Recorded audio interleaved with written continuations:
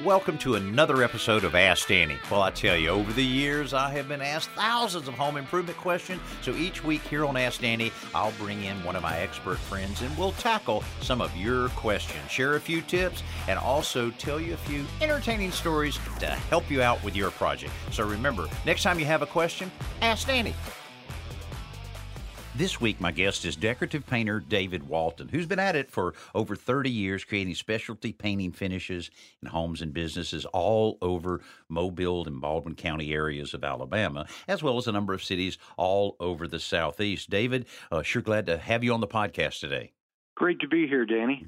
Now, I've known you for a long, long time, and I was very intrigued when we first met because you create so many different textures and colors and on almost any type of surface. What kind of pushed you into this area and kind of inspired you to take on this specialty painting and finishing? Well, I was actually, after I got out of Bible college, I became a regular house painter. How about that? That takes a good degree. But I had been doing painting for several years as something to earn an income with, and I love painting. But I learned that I'm much more of a creative person than just putting paint on, as well as I'm not a great boss. I don't know how to tell the guys, no, you got to do that again, whatever. Sure. I love the solitude of working by myself. Sure. And anyway, I saw this trend happening and heard about it, and I'd seen some different things at some of the show homes and all, and in the magazines, and I thought, I wonder if I could do that. And I thought, well, probably by the time I learn it, the trend will be over. But a couple of years later, I realized the trend has not really hit our area yet. And so I actually went into a class over in Mississippi for a week, and it's the best thing I've ever done. Oh, great. Well, learned the basics and took it from there. Well, you've tackled just about every type of finish that you possibly can. What about, you mentioned that it was very trendy and it might go away because things do happen like that. How has the popularity of faux finishes and different type of graining and glazing, how has that held up? People still want it in their homes? Yeah, certain parts of it. I will admit that in the very beginning, when I got into this in 1993, there was a real popularity with the do-it-yourself market, and you could go learn how to do sponge painting and rag painting on your walls, and a lot of do-it-yourselfers and housewives would do that. And that was cool. And I was doing a lot of that in the beginning. They wanted a professional to do it.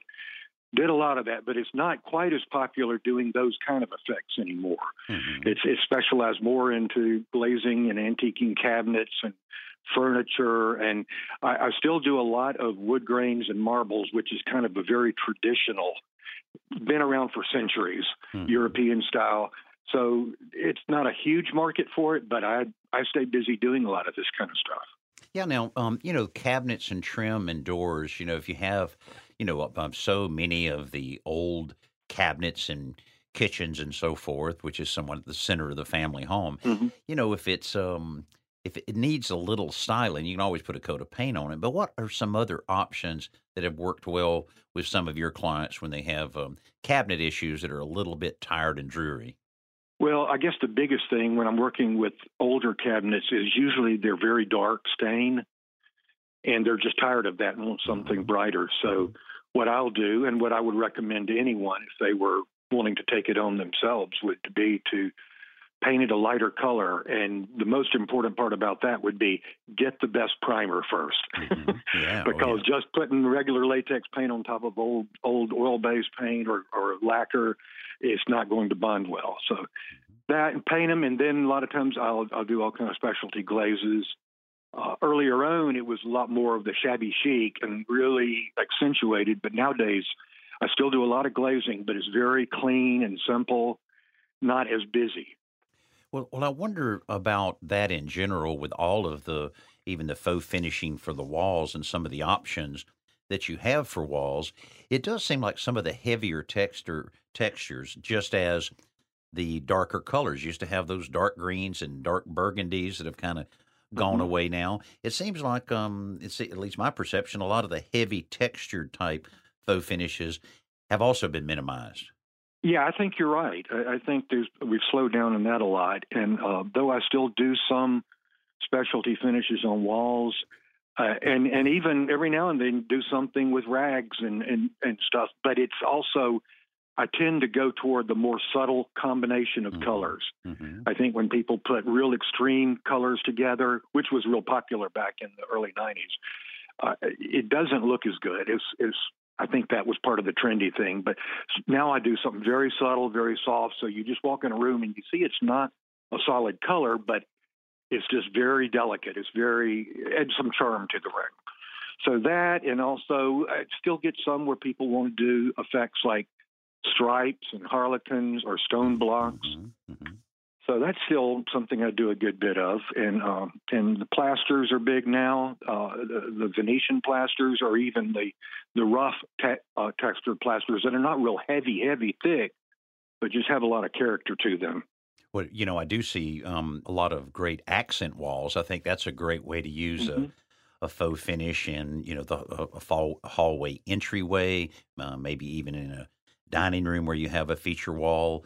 I guess you get a lot of requests for that type of thing. When you mentioned stripes, it made me think of it because we actually did that on a project not long ago. So I guess accent walls can really be where you really let your personality shine. Yeah, that adds a lot to a lot of homes, or back behind the headboard of a bedroom, whatever. I've not done a ton of accent walls, but from time to time they do, and stripes and those kind of things are great. Stripes can be done with either just with solid colors on either stripe, Hmm. or you can do it with a slight faux finish. Just very delicate, but there's no end to the possibilities. That's right. Yeah, just trying to stay a little consistent from one wall to the next, which brings up the part of homeowners doing it themselves. You and I have both been in homes where someone was very proud of the little project they did in the bathroom, and they were contemplating doing the whole living room, and you think, well, that's not exactly like you want it. So, what are some of the mistakes that homeowners do? I have seen some fantastic projects that homeowners have done, but what's some of Hmm. the common mistakes that homeowners take on when they try to do some of the faux finishing on the walls themselves? Well, like I mentioned earlier, one of the things I think are not getting the color combinations to look good together. Hmm. Hmm. And the way to approach that is to always work on a sample board first and experiment before you actually get onto the wall. You can get poster boards and paint the base color, which is usually best to use an eggshell or a satin paint as opposed to a flat. And then try the different colors, and whether you mix it with a glaze, which is just a clear medium to help it soften out and get more translucent, or whether you use just a watered down color. The color combinations are very important, how they look together and how they flow. Sometimes a homeowner might take on too big or an ambitious of a project. And so that's why you got to decide, I can handle that bathroom, but can I handle that 14-foot wall? Exactly. Yeah, well, that's Yeah. that's what I think about a small bathroom where you don't have to get up on any scaffolding or anything, and it's nice Hmm. and easy and safe, and you basically have very few square feet. That's probably one way to try your artistic hand out to see if you can really do that part of it. Now, I've also seen, you've touched on a little bit about different furniture and different surfaces that you can apply different specialty finishes to. One of the ones that I used to really enjoy is seeing someone take a round 8 or 10 inch wood column and marbleize it. Or might be a better word for it than that, but actually make it look like a piece of Carrara marble. And I was always amazed at that. You have to go over there and take your knuckle and kind of tap on it to make sure it's not actually stone. I'm sure you get a lot of experience doing that as well. I've done quite a few columns, and also fireplace mantles Hmm. is a popular place to do that. And yeah, that is always adds a lot to it, rather than just a solid color column. But Sure. it all depends on your design and your style and your taste for your home. Well, speaking of design, I know that you have a lot of decorators in your area that recommend you, and I think that's where a lot of these opportunities come because a lot of homeowners are just not exposed to some of the higher end decorative type trims, and certainly this falls into that. Now, what about that over the top project that you've done? I'm sure that you've gotten a few requests and actually have done a few jobs where you go, "Wow, I'm gonna be here a while." What describe one of those that you might have had? Well, I guess when you say over the top, there's several that could respond to that situation. But the one that comes to my mind is one that I did actually when I was relatively new in this, and it was about 2000 was the year. Hmm. Hmm. And not only were there a lot of wonderful finishes, it was a lot. like you said, time-wise. Mm-hmm. In fact, it still stands today as the most hours I've ever spent on one particular house. Wow. I had a billing hours of 9 months on that one house. Oh, wow. Where most people, I'll go do a day or 2 or 2 weeks or whatever. But it was in construction, and so that was off and on. I'd do an area, then they would do more. I'd go do other jobs, then I'd come back. So, but a total of 9 months. And we did everything from soft, hazy glazes on the ceilings. We did antique glazes on almost all the woodwork throughout the house. Wow. Even the shutters Man. and the windows and the baseboards and the doors. And then even the kitchen cabinets, they had me do it in a burl walnut effect. Wow. So where you could have bought burl walnut, Mm-hmm. it would have cost a lot more, but Right. they had the cabinet maker put my base color on the cabinets, and then I did this burl walnut. It still looks beautiful today. Unreal. Well, I hope they had you a bedroom there so that you could just move in for a while there. Actually, I earned the nickname Eldon there. If you'll remember the show Murphy Brown, Oh, yeah. she had a painter that kind of almost moved in with her, was there all the time. So that's where I became Eldon. How about that? Well, David really enjoyed this. Decorative painter David Walton. Tell us about some websites, Facebook, and so forth that people can see some of your work and connect with you. Well, the easiest would be to go to the website because I have links to everything else right on that. Mm-hmm.